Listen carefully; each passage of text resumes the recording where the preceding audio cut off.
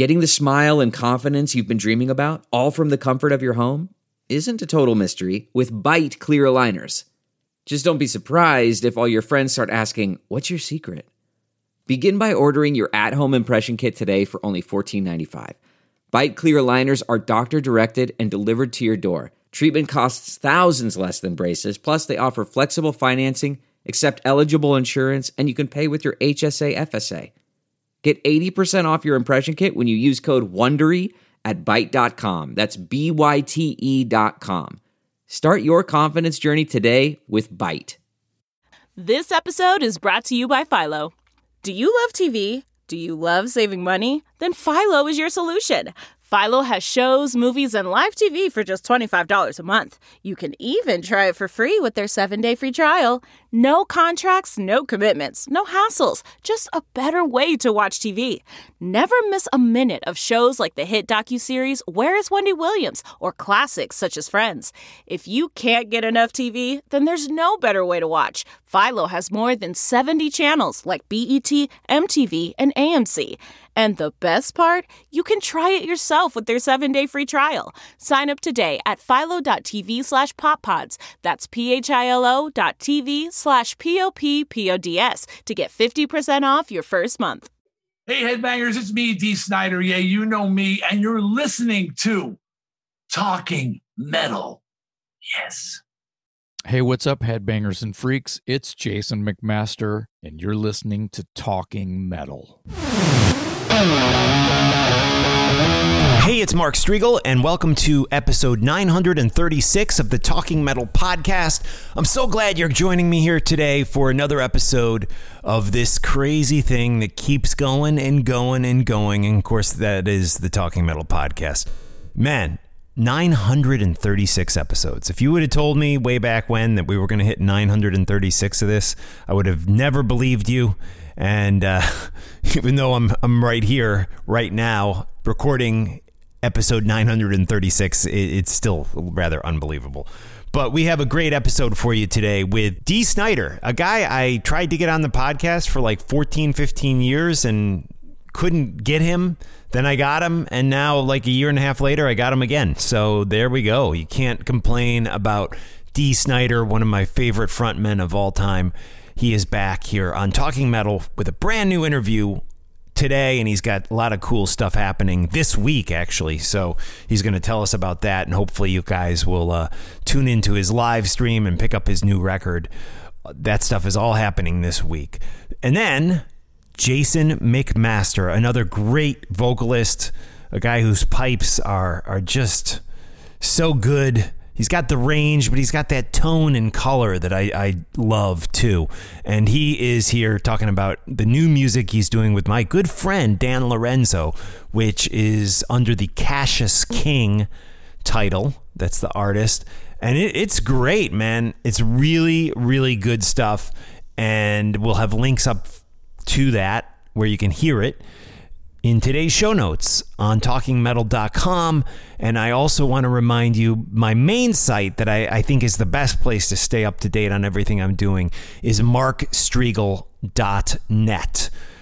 The Talking with Mark Striegel podcast is currently in hiatus. I'd like to bring it back, but I'm honestly too busy. I'm working a day gig. I'm doing Talking Metal, and it's just been crazy. So I'd like to bring that back at some point, but right now it's just this, and who knows, maybe I'll squeeze in an episode here and there of talking rock with Joey Haney. So let's do this. Let's thank the patrons. We have over 50 of you guys now, and when I do get to 60 patrons, what I'm going to do is, because it's getting a lot, and it's a lot to ask people to listen through all these names, but I may go to like an every other week thing that I mention you guys and do like 30 per episode. But right now, until we hit 60, I will continue to name drop you guys each and every episode. And you guys are the true backers of what I do. And anyone who's listening to this who wants to just show a little love, $2 a month, man, gets you a bonus podcast every week. And it helps me out. $5 a month gets you that bonus podcast and a Talking Metal t-shirt. And it's that's what you do. You support me on Patreon. I'm really going to try to give a push to the Patreon page again because we were adding so many people. And now, man, I guess we lost a person because I thought we should be at 53, but apparently we're at 52. All right. And it's 52 awesome people. And they are Sam Warwick, Davin Gunter, Kado Yogava, Adrian Kuzik, Dane Damage, Madison Hatter, Seth B., Alan Janssen, Hank Reeves from Dash Vodka, John Simpson, Huckney Jacobson, John Barron, Ed Ferguson, Denny Striegel, Patrick Sabin, Jerry from Salt Lake City, Blue Walsh, Victor Guzman, Glenn Watson, Gene Eugene DX, Sean Richmond, Mario Charance, Andrew Miller, who DM'd me and said he likes the new Iron Maiden song. I'm with you, Andrew. It's good. Everyone's complaining about it. It's Maiden for F's sake. You got to love it. I welcome anything those guys want to give us, and I thought it was a great song. Video is killer, man. But thanks for your DM on the new Iron Maiden. Andrew Miller and Mark Striegel dig the new track.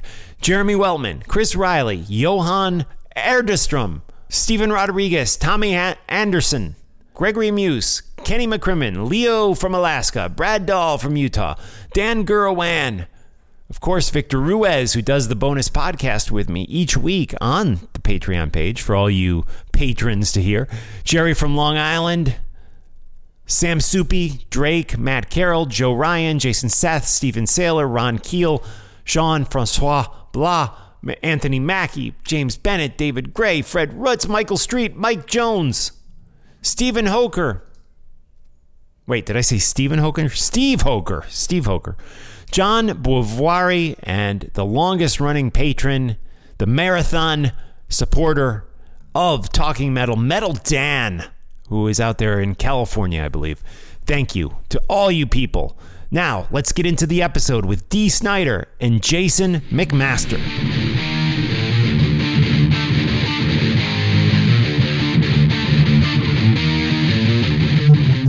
All right, yes, a couple really great interviews, and I'm not going to spend too much time BSing here at the top. We did a full podcast episode, last episode, with Victor Ruiz and I BSing, so I will just let my guests do most of the talking on this episode. Did want to mention, when we get to 100 patrons, we will do a bi-weekly video show. Also wanted to mention that I got the vaccine. My wife got the vaccine. My 12-year-old son got the vaccine. We're doing great. We're psyched. And I've been vaccinated for almost 6 months at this point. Fully vaccinated. Because, some people thought I cut the line. That was the big controversy back at the beginning of the year. And now I know there's some people who, you're a little hesitant to get the vaccine. And I can't say that I fully understand it, but yet I do understand it, because this is something new. This is something unknown. These are unprecedented times, as they say. But I can tell you that I had no side effects. I feel great. I feel, I jog 4 miles a day. What I do is 2 days on, 1 day off. I feel like the best shape I've been in since I was in my 20s, honestly. I eat well, and those are other things that can protect you against COVID, by the way. No one wants to mention that, Take care of yourself and get the vaccine. I mean, let's get concerts going again. I think, obviously, it's a choice you got to make on your own, But instead of listening to the podcasters, I'd go talk to your doctor about it. And so having said that, I will shut up about that. And let's talk about a show I watched last night. Been a lot of press on this. The Woodstock 99 documentary. It's on HBO. I watched it last night, and everyone is saying how great it is and all this stuff. And I just wanted to give a slightly different perspective on this. I feel like, is another one of these things that tries to justify, well, not really justify, but explain what happened and uses false ideas to what happened at Woodstock 99. And I will say I have some friends who were performers at Woodstock 99 who thought it was just an amazing event. I have another friend who claims it's the best concert he's ever been to. And yet in the press, we've really demonized this thing. And specifically in the documentary, no surprise, Fred Durst is demonized as somehow being one of the people that really caused this thing to go off the rails. And also in this documentary, I'm sorry, tongue-tied there, Anthony Kiedis of the Red Hot Chili Peppers is also demonized for doing the wrong thing. Listen, I don't think anything but poor planning caused this thing to go off the rails. In this goofy documentary, I said it, this goofy documentary, which is all high on its horse, blame this, blame that, they say, well, Columbine and Monica Lewinsky, being treated bad by Bill Clinton, and the Girls Gone Wild videotape, that all this stuff somehow played into the riots at Woodstock in 99. And listen, it's so freaking stupid. None of this stuff played into the riots at Woodstock. It did not. What happened was you put on some aggressive bands, Korn, Limp Bizkit, Rage Against the Machine, and you attracted a lot of testosterone. Let's face it, it was mostly white dudes, probably age 15 through 30. That was most of the 350,000 people that were there. And you play some freaking music that whips these guys into a frenzy. It's tribal. Music is in our blood. It could have really been any kind of music, but you whipped these guys into a frenzy with Korn. And I mean, Jonathan Davis describes it as one of his most intense shows ever. These guys were all whipped into a frenzy.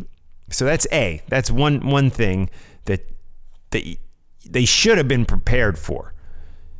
Some of these songs are Killing in the Name of by Rage Against the Machine, One of These Days by Limp Bizkit. I mean, these are songs that are powerful songs, whether you like them or not. And I know some people are out there, oh, Limp Bizkit suck. I get it.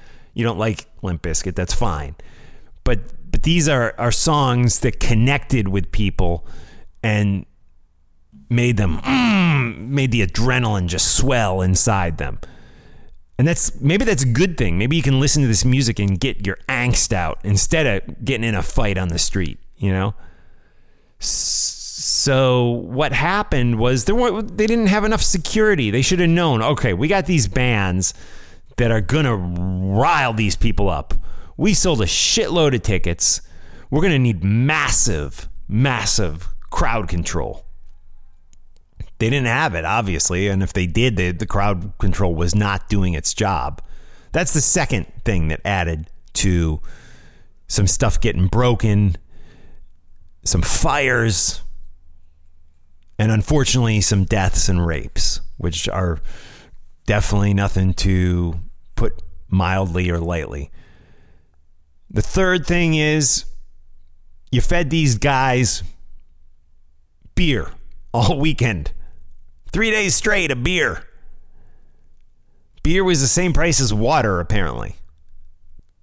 The free water, which there were fountains, was yucky and wasn't as readily available. So that, they screwed up with that. And that's what caused this thing to go off the rails. It had nothing to do with the Girls Gone Wild videotape of the 90s. It didn't. It had nothing to do with anything else except poor planning. And like I said, I know people who went to it who thought it was the greatest thing they ever experienced. So I really think the majority of it was security. You're going to put 350,000 dudes in a abandoned Army base or whatever it was, Air Force base in upstate New York, and you're going to book the biggest selling aggressive rock bands of the day, whether you like them or not. I happen to like most of them. Korn, Rage Against the Machine, Red Hot Chili Peppers, Limp Bizkit, Metallica, Megadeth. Yeah, man. I mean, that you better be ready, because that is some music that is going to whip some people into a freaking frenzy, especially when they're high and freaking drunk out of their minds. So to have a documentary come out on HBO in 2021 and try to pull in all this other stuff that was going on in the world and in society and somehow tie that into Woodstock is a false narrative. It truly is. And I hate shit like this, man. You see it all the time in these documentaries. It's a producer and director doing these documentaries that are trying to influence your mindset. I couldn't stand some of the talking heads they had in this documentary. And, you know, even you know, they made a big deal that, there were barely any arrests, and that the cops treated the people nice because they were, you know, white and white privilege. They get into all this stuff. And is white privilege a thing? Yeah, of course I get it. It is, for sure. But at Woodstock 99, was that really a thing? The place where sewage was overflowing? My phone was ringing there, so there was obviously an edit. But yeah, I was just, it's the documentary to me, it just annoyed the shit out of me. And I think there were some good performances at Woodstock 99 and some true mismanagement, but trying to pull in other cultural elements that were going on.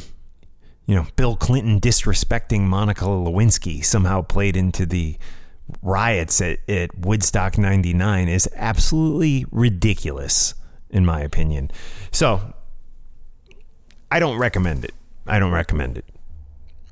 That's my review of Woodstock 99. There you go.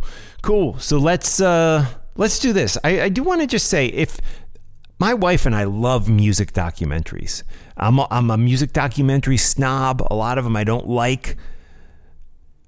But when I get a good one that I love it so much. And I enjoy even the ones that I have issue with. Even Woodstock 99.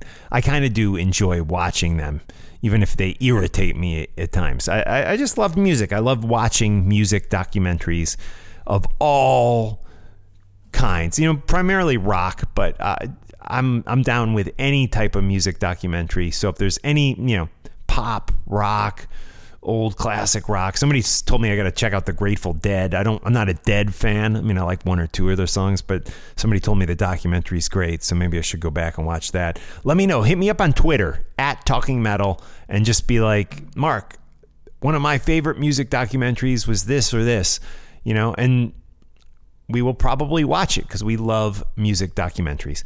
And the only thing that drives me nuts is sometimes people are like, you got to watch this documentary. And I can't. I got Hulu, I got Netflix, I got Apple TV. If I can't find it on any of those main platforms, I'm not going to watch a documentary on my phone.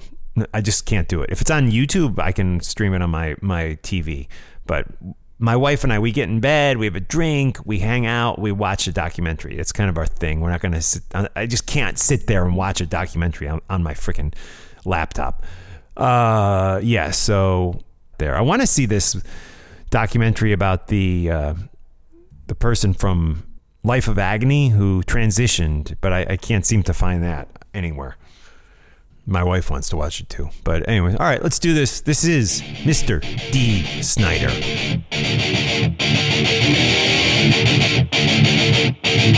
Hey, it's Mark Striegel of Talking Metal, and what an honor once again on the podcast. D. Snider. D, how are you, man? I'm doing great, Mark. You know, after working on this record for many, many months, it's great to finally have people hearing what we did and getting responses. And you always got your fingers crossed. You know, you start with like, oh, this is a great idea, real inspired. You get in there and, oh, this is really coming out cool. And then somewhere along the way, it becomes a question mark. Is this really coming out cool? Right. No, is this a great idea? You know, doubt creeps in. And so now finally people are hearing it and going, oh yeah, all right, good. Yeah, they're getting it. They like it. And it was as cool as we'd hoped. Yeah, it is rocking. And man, it starts off with the great song, I Gotta Rock Again. Let's talk about this song. Can you tell me a little bit about this specific song? It really was the inspiration for the entire record. Well, there were a few flashpoints, honestly, but I haven't written anything since 95, 25 years. Wow. The second Widowmaker record, I virtually have not written a thing. And I always would work with song titles. I would always have a list that I would carry with me. And when I wanted to do some writing, I would use a list. The titles would inspire the song and the words. And 25 years ago, I don't know what happened to that list. Probably the titles wouldn't have related to me today anyway.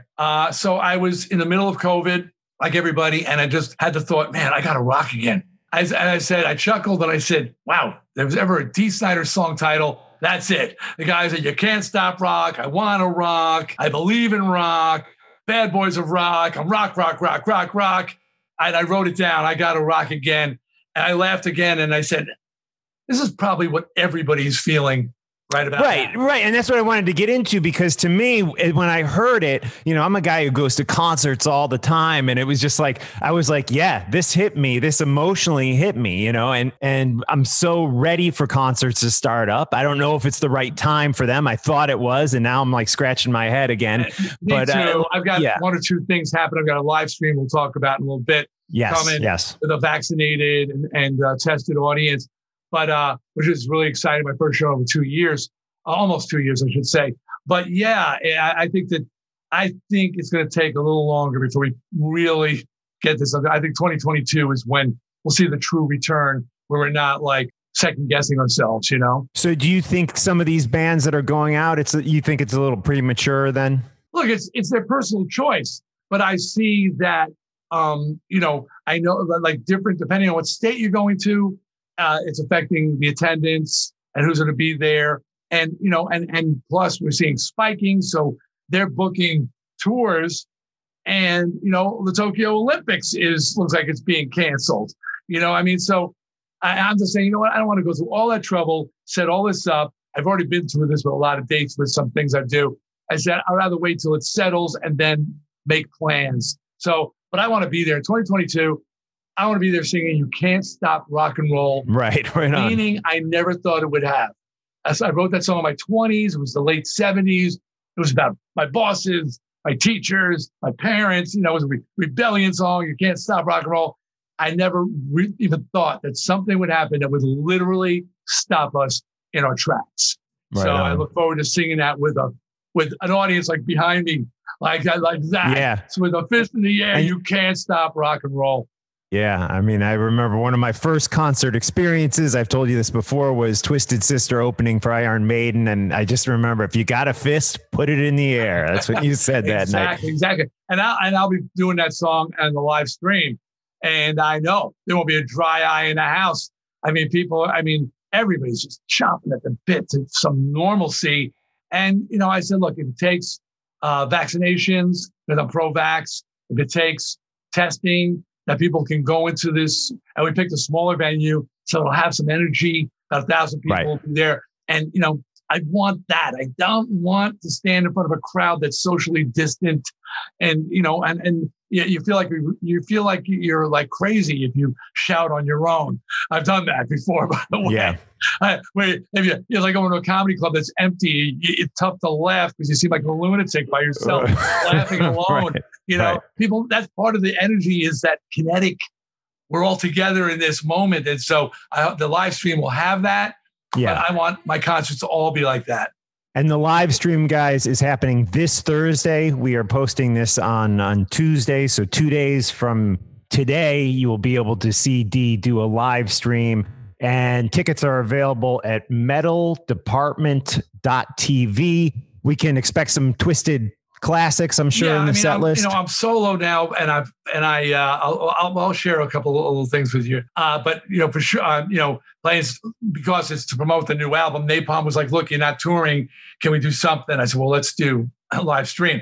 So there's songs from the new record, songs from my solo career, but I I mean, my legacy is my pride and joy. I wrote those songs. So right. I got to play Under the Blade. I got to play Burn in Hell. We're not going to take it. You know, I think people will be waiting for me at the back door with a gun and say, hey, get back up on that stage and play We're Not Going to Take It. Yeah, you ain't leaving town without it. So, and I go, yeah, well, I got a gun too. So, yeah, have a shootout in the parking lot. Kidding people. So, you know, I got to play a certain amount of Twisted, and I love it. I'm proud of it. Right on. And the band you have, I mean, it almost feels like it's Twisted on steroids when you play these classic tunes. Can you talk a little bit about who you're playing with now? Well, you know, it started as a backing band. It started as sidemen. I was going to do live shows for the love of metal. I needed a band, and I utilized some of the people I work with in the studio, and then they auditioned people, got other people. And then we were doing shows for about 2 years. And somewhere around the middle was my wife, Suzette, who's been with me 45 years, and she's seen it all from the sublime to the ridiculous, you know, the massive tens of thousands of people coming to see me, to being her and Eddie Ojada's wife, Clara, who he's still with, being the only 2 people in the club and going out and standing in front of us because there was nobody there for Twisted Sister. And just clapping. And only your girlfriends are there because nobody wants to see the band. So she'd been through it all. And she came back about a year into the first playing with the band. And she said, you know, they don't look like much. Now, Suzette used to do all the hair and makeup and costume. She likes that old school rock and roll look. You know, these guys are new school guys. And she said, they don't look like much, but your band kicks ass. Yeah. And she didn't say those guys. She said, your band. And I sort of looked and I said, yeah, you know, they really do. When did it become a band? It is a band. And so when it came time to do this album, it was like, no session guys. No, you know, I mean, it was great to have great people come in and play, but I got a band. They're playing on the record. This is Dee's band, Dee Snider's band. That's Charlie Belmore. Charlie, the riff monster Belmore, who I co-wrote all the songs with, him and Jamie. Nicky Belmore, the drummer. His brother, who is the engineer and mixer, an incredible sounding record. He's amazing talent. You know, so for people who think drummers are stupid, you don't know Nicky Belmore. Russ Pizzuto on bass guitar. He used to be the roadie for Mark the Animal Mendoza. Oh, wow. Bass tech. But interestingly, Mark was the bass player before Mark Mendoza. Mark was his tech. Wow. So Mark replaced the bass player he was teching for, and Mark's tech replaced Mark. Wow. And then Nick Taz Petrino is the other madman on guitar. I mean, I got some shredders on guitar. I love what they do. Yeah, the guitar work on the album is awesome. Another song on the album I did want to give a shout out to, Time to Choose. Just fierce vocals going on. And you have some guest vocals on that song, right? Can you talk about who joins you on that song? So we were recording Time to Choose. And interestingly, Time to Choose was, we had done 12 songs. The album was done. Napalm said they wanted a bonus track. You know about bonus tracks, Mark. You know, they said for the Japanese, right? You know, whatever. So we wrote Time to Choose. Very hard, very heavy, one of the most aggressive songs. And we're recording it. And as we're process, the song is taking on a life of its own. And I was tracking the vocals. And in between takes, I said, you know, it'd be great on this, George Fisher. And Jamie goes, George Corpse Grinder Fisher? Like, I'm thinking maybe I'm referring to some guy from a 70s band, or maybe my accountant, George Fisher. Right. You want to get your accountant on the song? So I said, yeah, Corpse Grinder. Like he was stunned. He goes, OGD. He always calls me OGD. He goes, man, you keep, I want it to be harder and heavier. And I do. Jamie's the one who's holding me back. I keep pushing to go harder. He's the one who says, don't. Find that balance, man. Yeah. Find that balance between where you're from and where you want to go. And because you've got old fans and new fans, bring them along. You're the guy who can bring along some of these older fans and introduce them to new things.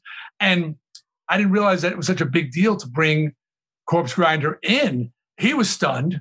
He couldn't believe that I wanted him on my song. And I only realized after that nobody from my generation ever reaches out to that side. Right. If anything, they look down at it and make fun of it. Oh, it's Cookie Monster vocals. They don't take it seriously. I'm a metal fan. I love it all. It all has its place. And I said, this is a great place to bring Corpse Grinder in. And one of the great things I've heard, I got a friend who's an old school fan. He goes, I really don't like that death metal singing. I got to admit, it really sounds cool. Tying the Shoes. And I'm like, it does. All right. It sounds great. Yeah, it sounds great. It works. It works. Right on. And kind of a random jump back into your past. I read a quote recently from Bruce Dickinson of Iron Maiden, and he was talking about Clive Burr. And he said, Clive was the best drummer Maiden ever had. That's not taking anything away from Nico. It's just that Clive had this incredible feel, and you can't learn that. And I know you did some work with Clive. Can you talk a little bit about your experience with him and Desperado? Yeah, Clive played the ill-fated Desperado. We worked on that project for 3 years together. The late Clive Burr, such a sad situation, such a great drummer. We're so honored to have him. Interesting, and I hear what Bruce is saying, and I don't disagree by any means. I mean, he created the template for every Maiden song from there. I mean, right. As far as I'm concerned, Nico, and a great drummer, but Nico is saying, okay, this is what an Iron Maiden drummer does, and I will continue on this path. It was defined by Clive Burr. But Clive was the only drummer I ever worked with who couldn't finish his drum parts till he knew all the words. Wow, that's interesting. I was like, he's like, dude, and when you're writing songs and you're in the studio, a lot of times the words are not finished until like that day. You know, you're making adjustments and you're changing. And Clive got, mate, the English guy, where's the words? When are they going to be done? I'm like, what's with the lyrics? He goes, I need the words, man. I work from the words. Wow, that's interesting. Work off the bass player. They work off the guitar. They work off the rhythm. Clive was working off the words and the melody and the vocals. And if you watch Clive play, you'll see him singing along with the tracks. He knows all the words and he is singing along. That's where he got his inspiration. Never met a drummer like that before or after. And I think it explains quite a bit about his unique style, actually. Yeah, absolutely. Thanks for sharing that. And I did want to just kind of dive back too into Twisted, because I recently was listening to, I guess it's the extended bonus, you mentioned bonus tracks, the extended version of You Can't Stop Rock and Roll. And a live track came up, which was interesting because it was a Leader of the Pack a few years before you did the studio version of it. And it was a live version, I believe, from 1983 in London. And I have to admit, it was so heavy and powerful that I really liked that live version, I think, better than the studio version you ended up doing later. And could you talk a little bit about that song and what happened with it? Yeah. I thought that, and recording and releasing Leader of the Pack and the video we did was probably the biggest career mistake I ever made, for a variety of reasons, which I may or may not get into while we start this conversation. Right, talking metal, but it was a song that we've been playing from the club days, and people loved it. So if to me, and we played it so heavy, like it's only rock and roll, but I like it, or we never recorded a studio version of that Stone song, but people have heard live versions, very aggressive. And we were playing that in the club. So when it came to that album, I was like, we had released it also, wasn't it on Rough Cuts? And it's on the, So it had already been there. And I thought it was a natural song to do, but the version on the album, regrettably, much as I love our producer, Dieter Dirks, was too processed, too clean, too poppy sounding. It lost all that rawness and toughness that we had given it in our live concerts. The tempo was slower too. Yeah. The tempo was slowed down. Yeah, we were like, damn. It was almost punk. Right. It was. So I really, and I have always take responsibility because I was there and, as I just pointed a finger at Dieter Dirks, but I don't want to say I could have said, no, man, it's got to be faster. It's got to be faster, and I didn't. And it was a missed call on my part because it was a great cover. Yeah. It was just the wrong version that we recorded. And it was detrimental to our career. Right on. And as far as the Twisted guys go, are you in contact with them much anymore? Do you talk to them much? All the time. We retired in 2016. We see each other. I mean, I'm on the West Coast, they're on the East Coast, but still Eddie's in Nashville now. But we have a little chat groups. We're texting. We're sending jokes. We were just constantly. As a matter of fact, I recorded. There's a tribute album to Leslie West Mountain coming out, and Leslie and Eddie, me, Rudy Sarzo, and Mike Portnoy did the theme for an Imaginary Western, which was this big ballad that Jack Bruce from Cream wrote for Mountain. So, Mendoza called me. He asked, could he come to the live stream? And I said, will you come upstage? So we're going to do something together. And I think we're going to do Under awesome. I wanted to come Under the Blade. So we're still friends. And just for people say, so are you going back? Whatever. Been zero talk, zero consideration. JJ manages the band now because it's still a legacy, there's royalties and merchandise. And I'm sure he gets phone calls. I'm sure he gets offers. He has not told us about one. He's not waved candy in our faces. Like, guys, so-and-so, if we could get, not a word, because the band is not of the mind to do that. We really feel like we're done.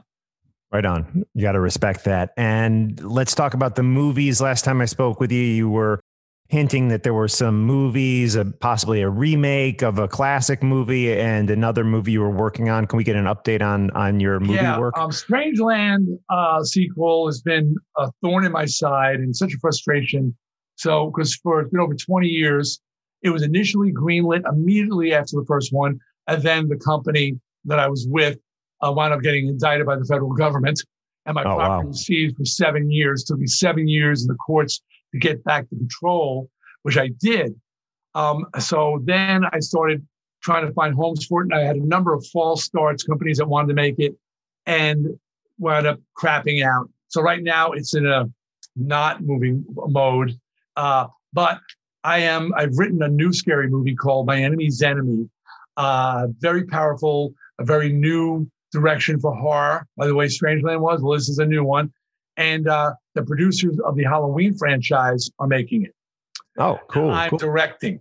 So I was actually supposed to start this fall, but they moved up the schedule on the next Halloween movie. You got Halloween Kills coming out in October with Jamie Lee. Well, there's a third. It's a trilogy. I don't know if I'm supposed to say that. And they want to get that ready to come out. They're done. So they pushed me back to spring.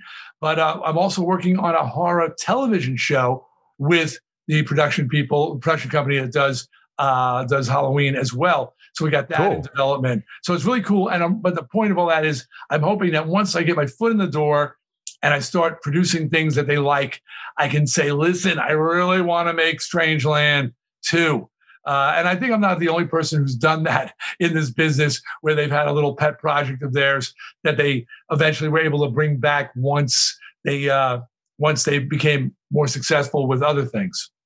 Right on. And you mentioned a TV show. Is that like a series or a one-off special, or can't you really say a series? Okay. It's a series. Again, a fresh new idea. They're very excited. Got that kind of mind. And also I've co-created a children's animated show that Peacock Network it's NBC, is developing right now. Because that was motivation on that one, was like, I was tired of wanting to shoot myself in the head listening to my kids and now my grandkids TV shows, the worst music ever. Right. And when I went in there and I write the songs for it and we pitched it to people, they're blown away by the songs. They go, these are so good. And I said, you know why? And they said, why? I said, because I actually wrote hit songs and have hit records. I said, the Wiggles, what did they do before they became the Wiggles? They failed as a rock band. And after failing as a rock band, they said, well, then I guess we'll write songs for kids. So obviously, you sign shit, you're going to get shit. So my promise is, it's called Monsters Rock. There's a monster tie-in there. And you will not want to take your own life when your kids are watching the damn show on the TV. Awesome. in the minivan, and you hear the song over and over and over. You will not want to kill yourself. Yeah, I've been there. Yeah. I've been there. I got the kids. I got the minivan for sure. Dee, it's always a pleasure speaking with you. Thank you for your time. We cannot wait for the new record. It hits this Friday. We will have links up in today's show notes for that. And then the live stream the day before, Thursday. We'll also have links where you can get tickets for that in the show notes for this podcast. Thank you, sir. I appreciate your time. Pleasure, Mark. Thank you. Bye-bye. The one and only Dee Snider here on Talking Metal. Big thanks to Dee for joining us. And without further ado, let's get right into our next interview with Jason McMaster from Watchtower, Dangerous Toys, and Cassius King. Hey, it's Mark Striegel of the Talking Metal Podcast, and it's been a few years. It's 2008 is the last time we spoke with Jason McMaster, and he is back joining me today on the Talking Metal Podcast. Jason, how are you, man? I am great. And yourself? I'm good, man. Now, you have a podcast now yourself, right? I do. Tell us about that. The Talk Louder podcast. One of my songwriting partners in my band Broken Teeth, it was, mid lockdown, and he got an OBS system and started, learning how to use it, and had the idea. There's this friend of ours, David Glessner, who's a journalist, that lives, in close by here in Central Texas. And, right. He's been a long time. We're all simpatico, and, we're all dudes hanging out all the time. And when me and Metal Dave, as everyone knows him, David Glessner, Metal Dave, right? When anyone has metal in front of their name, I can hang out with them, right? So right on. We can hang out with them, yeah. Because you know what the conversation's going to be. So me and him start going, and the whole room disappears. We right. just start talking about it's nerd fest, right? Right so, on. Yeah. And Jared Tootin, Broken Teeth guitarist, who's also the producer and like I said, co-songwriter in Broken Teeth, he's like, hey, you guys should do a podcast. And he's not talking to us in the same room. It's like a text message or something. And I'm like, hey, that sounds fun,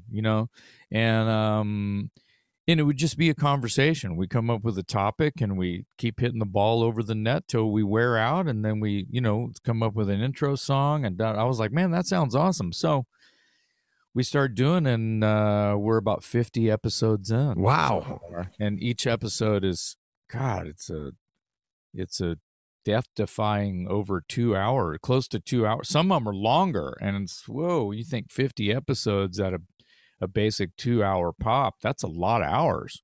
That is cool. And this is up on Apple Podcasts and Spotify and all the normal podcast providers. Yes, sir. And give us the name of it again, the name of the podcast. TalkLouderPodcast.com is the website. It's called Talk Louder Podcast, the Talk Louder Podcast, Talk Louder. I think there's a cover band called Talk Louder somewhere, but just make sure podcast is in there and you'll find it. The website again, www.talklouderpodcast.com, and all the links are on there. Very cool, because I actually haven't heard it yet. I just saw it on your website when I was researching you, so I will be subscribing and giving it a listen.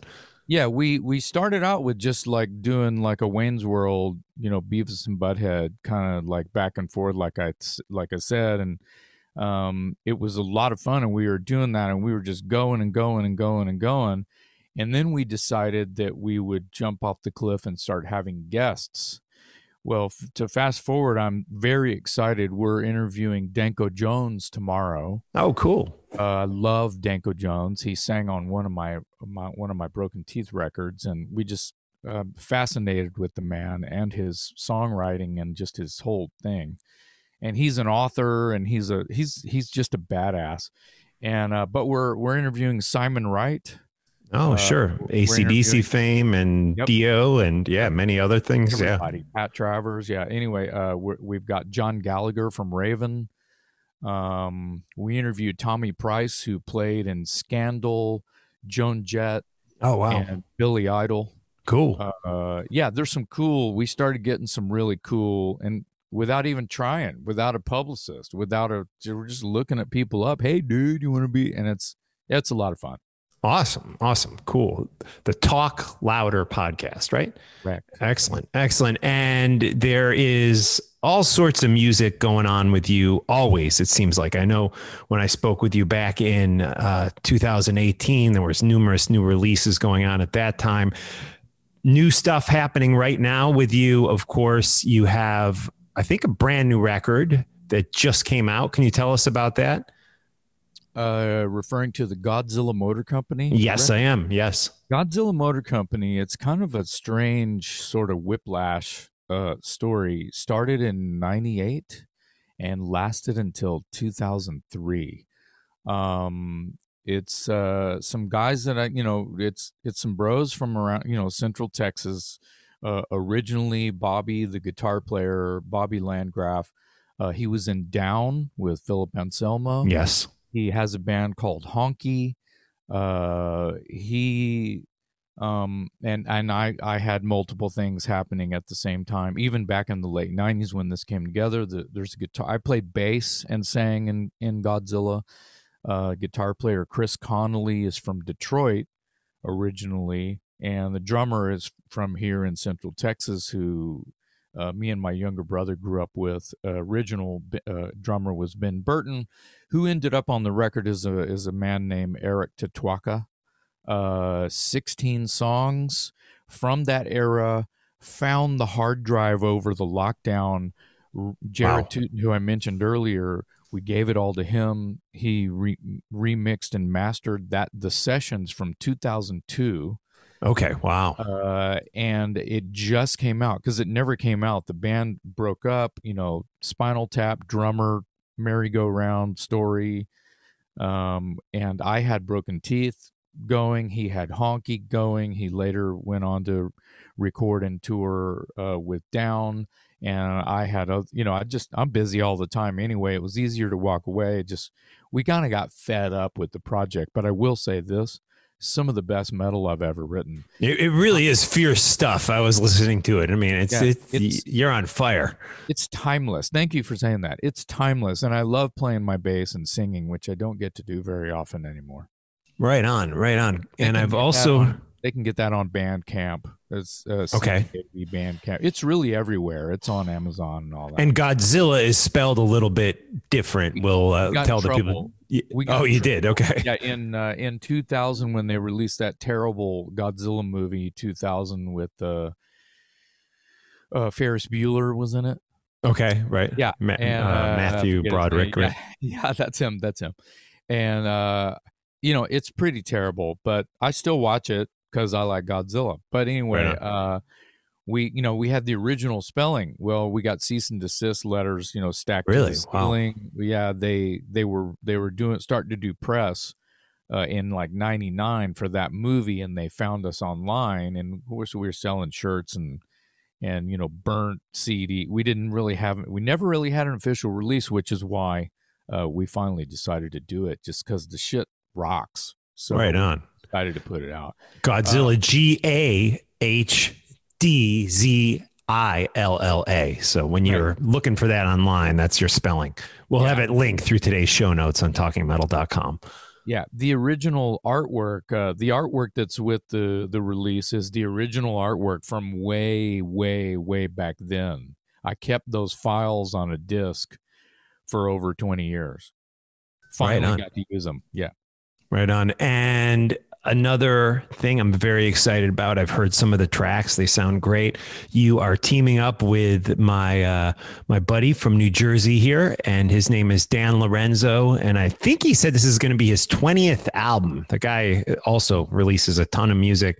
And I've heard some tracks, great stuff. Cassius King, can you tell us about your collaboration with Dan Lorenzo? It's interesting because last time I think we connected, it was Alan Tecchio who connected us. And this time it's another former Hades guy, Dan Lorenzo. Let's talk about what you're working on with Dan. Well, I think that I'm officially an honorary member of the state of New Jersey.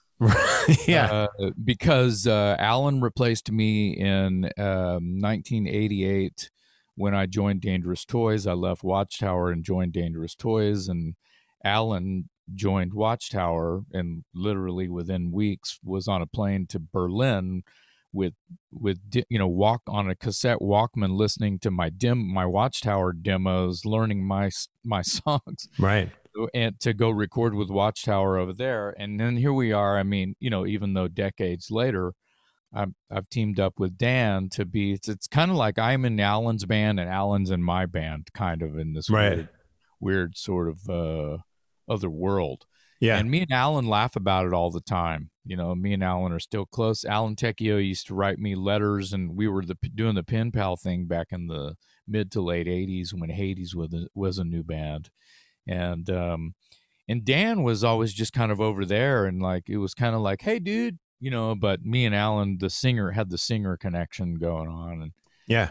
And then Alan was Dan was always cool. And then, God, like 12, 13 years ago, he started sending me songs. Hey, dude, you want to sing on this? And I'm like, sure, if I can find 5 seconds to listen to it.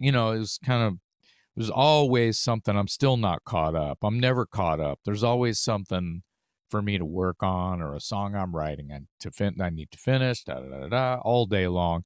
But, yeah, this stuff came to me in a good time. The Cassius King, he's been busy with Vessel of Light and keeping me abreast on all of that. And I think Nathan, his singer in Vessel of Light, actually just moved to Austin for the second time. I think he lived here Right. for a while. He was in a band called Ancient Wisdom.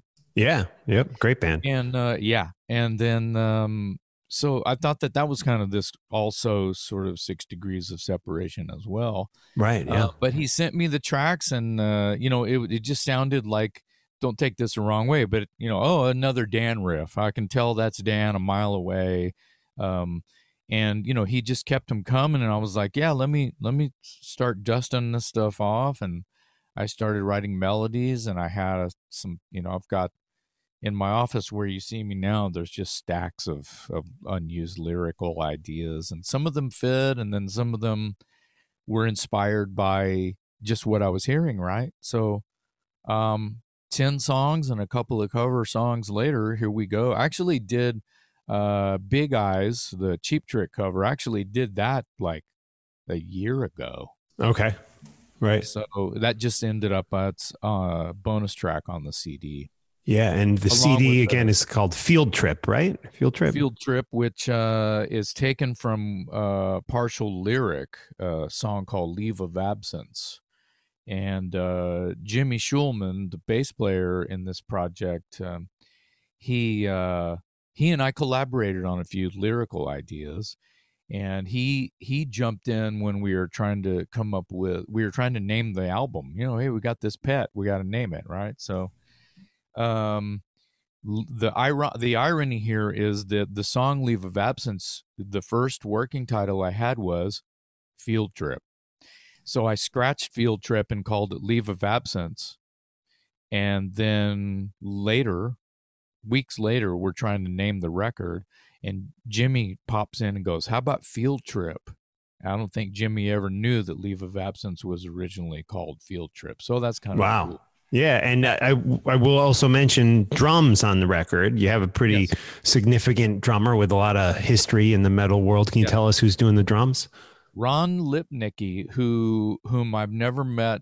I've never met Ron or Jimmy, but that's not a surprise because there's other projects I do. I'm in a project called Howling Sycamore. We have 2 full-length records out, and I've never met any of them.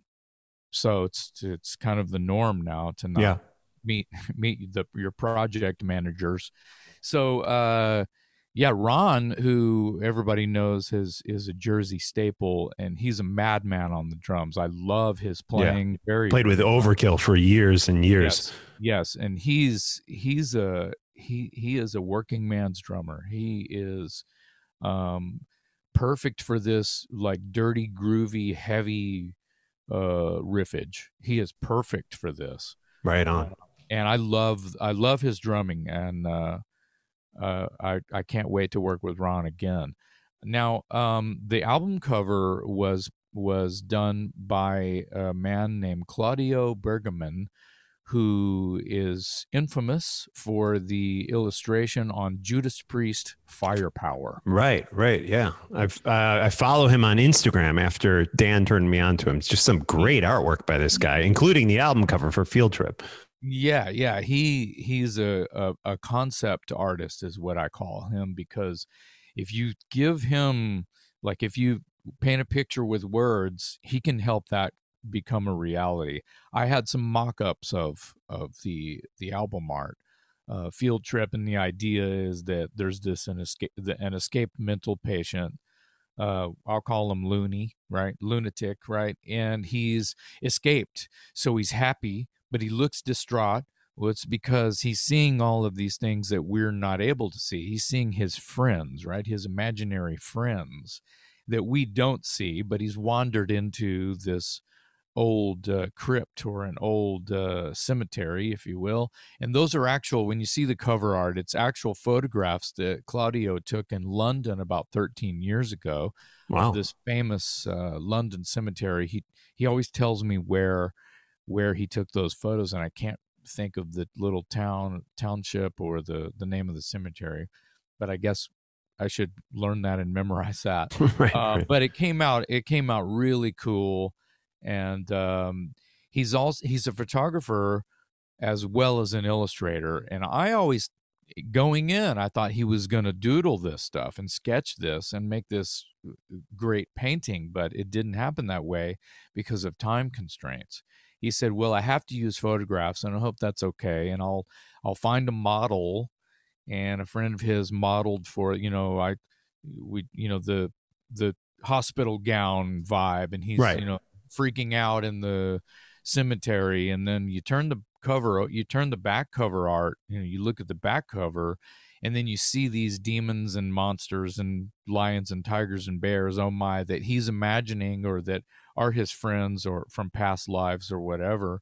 And he's seeing those things in the cemetery. And on the front cover, we don't see them. On the back, we see. Right. Yeah. I like the concept there. You're seeing what he's seeing in his mind. Good stuff. Some of it. Yeah. He's even seeing more than that, but his right. childhood and things like that. But, we don't want to give it all away. So.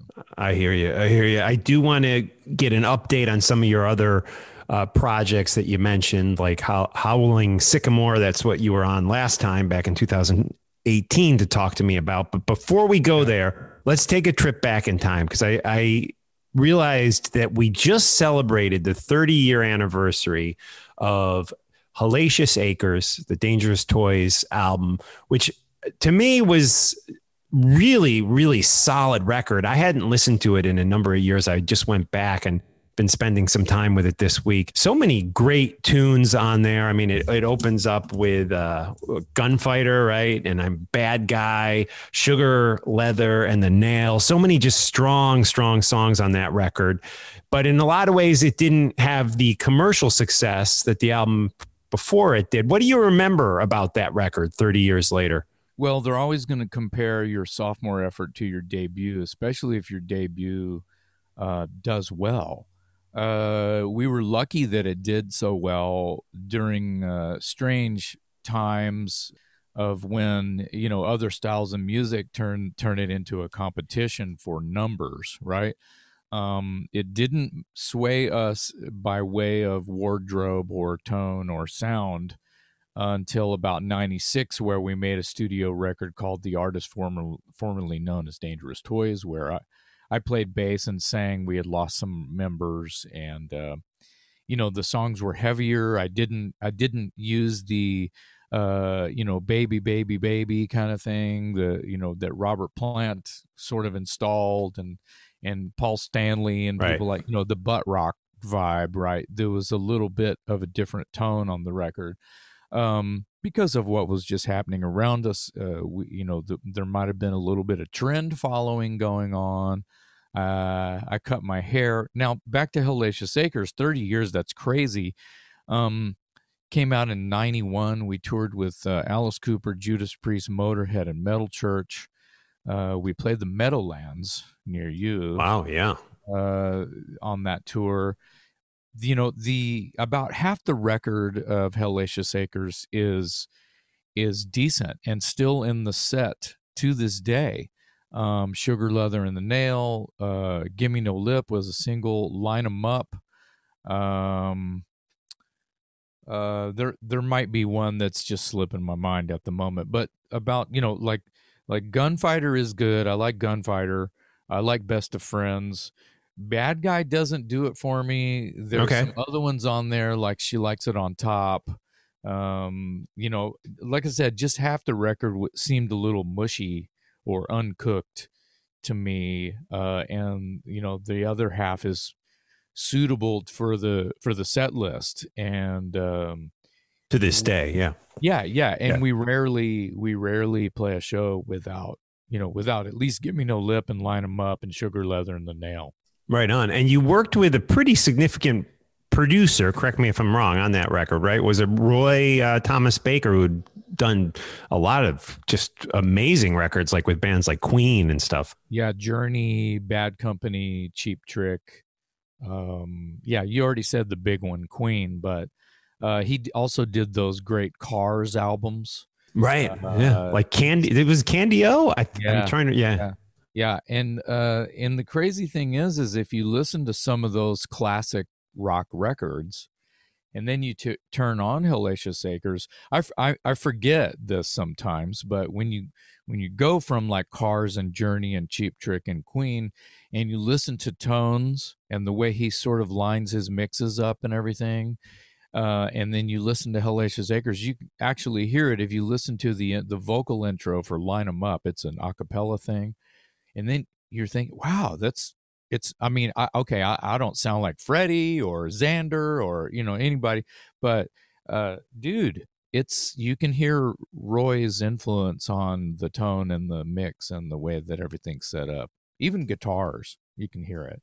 Right on. Absolutely. And great record. If you haven't heard it in a while, guys, go back and listen to it. Really, in my opinion, holds the test of time. Thank you. And let's talk about where people can get in touch with you online. Can you give out your website? Yeah, it's better to just find me on the old sit on my Facebook, but at the same time, I think that the jasonmcmaster.net will inform you of a lot of past and present. There's either articles or links about or reviews or things like that about what's going on. Face it, you found out about the podcast from my website, so that's good. It seems to be working. So jasonmcmaster.net, and just if you want to just find out past and present, you can just Google me too. But there's not really a good sort of email address I throw out there. I sort of fend my calls via social media is like a filter for me. Right. Well, yeah. Right. I'm easy to find. Yeah. Excellent. And last time you were on, back in 2018, we had a long conversation on howling sycamore and howling. Yeah. Howling sycamore. Yeah. What's the update on that? I know there's been 2 releases at this point. Yeah, there's they were both on Prosthetic Records. I guess that second record, 7 Pathways to Annihilation, had a guest solo by Marty Friedman, and I think that it sort of dabbled in what the debut record had with it, but it actually went even more sort of ethereal and had some other soundscapey kind of prog doomy kind of thing happening. There is a song on the back burner, a single, if you will, that's waiting for my vocals to be recorded. It's not necessarily... I need to get on it. I'm just making myself sound lazy, but I'm super excited. You got so much music always coming out. Lazy is not a word I would use to describe Jason McMaster. That's fair. Thank you very much for the vote there. I'm looking forward to working on it. I just feel like I have to be in the right sort of frame for it, and it's coming. I can feel it. It's kind of a darker place, because of that material is dark. Right on. Yep. I can't wait. Let's do maybe a lightning round on some of your other stuff, because we do have to wrap it up in a few minutes. Yeah. Igniter, what's happening? Yeah. Igniter released a record when things started to lighten up. We're already and we need to start writing again already, but that came out on Metal Records. That record is called The Golden Age of Black Magic. Is the name of the latest Igniter record. And it's available everywhere, soon to be coming out on vinyl. So I know people will be excited about that. So that'll kind of almost feel like a reissue, because it's some time has gone by. But it's probably, everybody says, oh, my new record is my best record, but I really do think with the reviews and everything, I really do think that other people are starting to believe that it really is the best Igniter record. Igniter's been around a long time. And the record before that was called Haunted by Rock and Roll, another fantastic record. And it's the same lineup. So that's why I think it's cohesive and strong. Right on. Records by Igniter. Evil Unite. Oh, go ahead. Yeah, Broken Teeth put out a live record during Broken the Teeth, lockdown. right? Yeah, Broken Teeth, hard rock band. We've got like 8 or 9 releases out now. We do have a box set available from our website, brokenteeth.com. You can get all the old stuff as well as the new stuff. And the live record was called Evil in the Queue. And it was a live recording from December 2019. Okay. And we were supporting Junkyard here in Austin, Texas, at a really cool venue called 310 Live. And that's available everywhere as well. Everywhere. Amazon, whatever. Yeah. Evil in the Queue, Broken Teeth Live. 10 songs. We're starting to write again as well. Evil United is kind of on hiatus at the moment. Members of that band have other projects going on, just like I do. Yeah. And but there's 3 records you can buy in a box set called Temptation, and you can just look that up. Evil United. If you don't know that, there's a debut, a second record called Honored by Fire. Both of those records have San Antonio metal god by the name of Don Van Stavern, who's known to be the last sort of member who's pushing the band Riot. Right. And, okay. He's been in Riot since the Thundersteel era, and he's got a new version of Riot that's just killing it. And we just had Don on my podcast, Talk Louder podcast, and so talking about all that kind of stuff. It's like, well, I like the old Riot, and he's fine with that. But there's been like these different versions of Riot, and he takes a lot of heat for that. So it was a good interview. But Don was in Evil United until Riot just kind of blew up, and he was on tour all the time and riding with those guys. So, but the third record, Serpent, is probably, sorry, Don, my favorite. Just as far as the songwriting, I think we nailed the songwriting on Evil United, Serpent. And anything else? Well, I just wanted to, before I let you go, last time we spoke a lot about your teaching, and I was just curious, are you still doing teaching? You working with School of Rock still? Yeah, 15 years now. Wow, congratulations, man. That's great. It's really great. It kind of helps me take my own medicine. Believe my own sort of like theories on how singers should, breathe and use voice, work on voices that, like here's a scenario. If you are a student and you say, yeah, I don't want to do that because I don't like the way my voice sounds, up there or down there or whatever the place is in question. And that's when I say, well, then that's exactly what we need to work on, don't you think? Right. Yeah. Places you're uncomfortable, you need to learn how to be comfortable there. Yeah. It reminds me of the, face your fear type of thing, if you're exactly, because it's kind of real that, that's kind of what life is, you got to jump in the deep end sometime. Right on. Just sit around in the baby pool being an old man. Right on. Well, Jason, it's great talking with you. And again, the new Cassius King music is sounding great. Field Trip is the record. We'll have links up in the show notes. Saw Dangerous Toys, I guess it was, I want to say 2017, 18, somewhere around there at M3. And wow, that was such a fun set you guys did. Did you just play M3? No, we were going to, and then we were booked, and then we opted out. We didn't really, to be honest, and there's no harm in saying we didn't really like our slot. It was too early. Right. It was just really, really early. Okay. And just other things. One thing I want to throw in, there's just been a show announced in Selins Grove, Pennsylvania, I am happy to be able to announce that I am fronting Dirty Looks. Oh, wow. Okay. Dirty Looks, Atlantic Records, Cool from the Wire, Right. Turn of the Screw fame. Henrik Ostergaard, lead vocalist and main songwriter. It's Dirty Looks was his band and his baby. We were friendly. He died about 11 years ago, and huge loss because he was still doing it. He had some health problems and things like that, but he was still doing a version of Dirty Looks.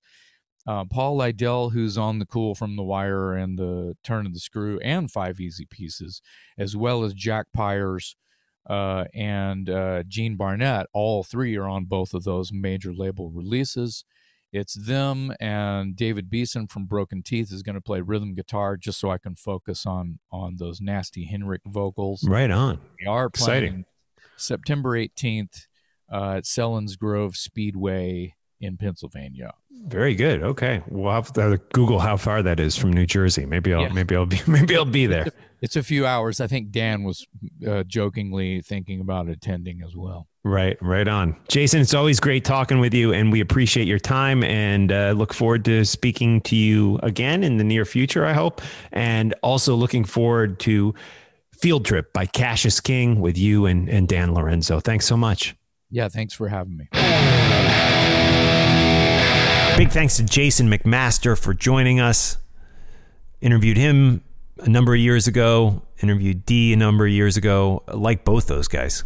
And they're a good interview. They're fun to talk to. So, that's that. I appreciate everyone listening to this podcast.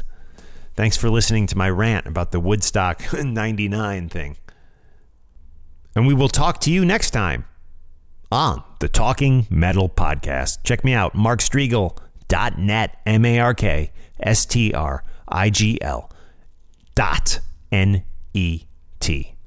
Later.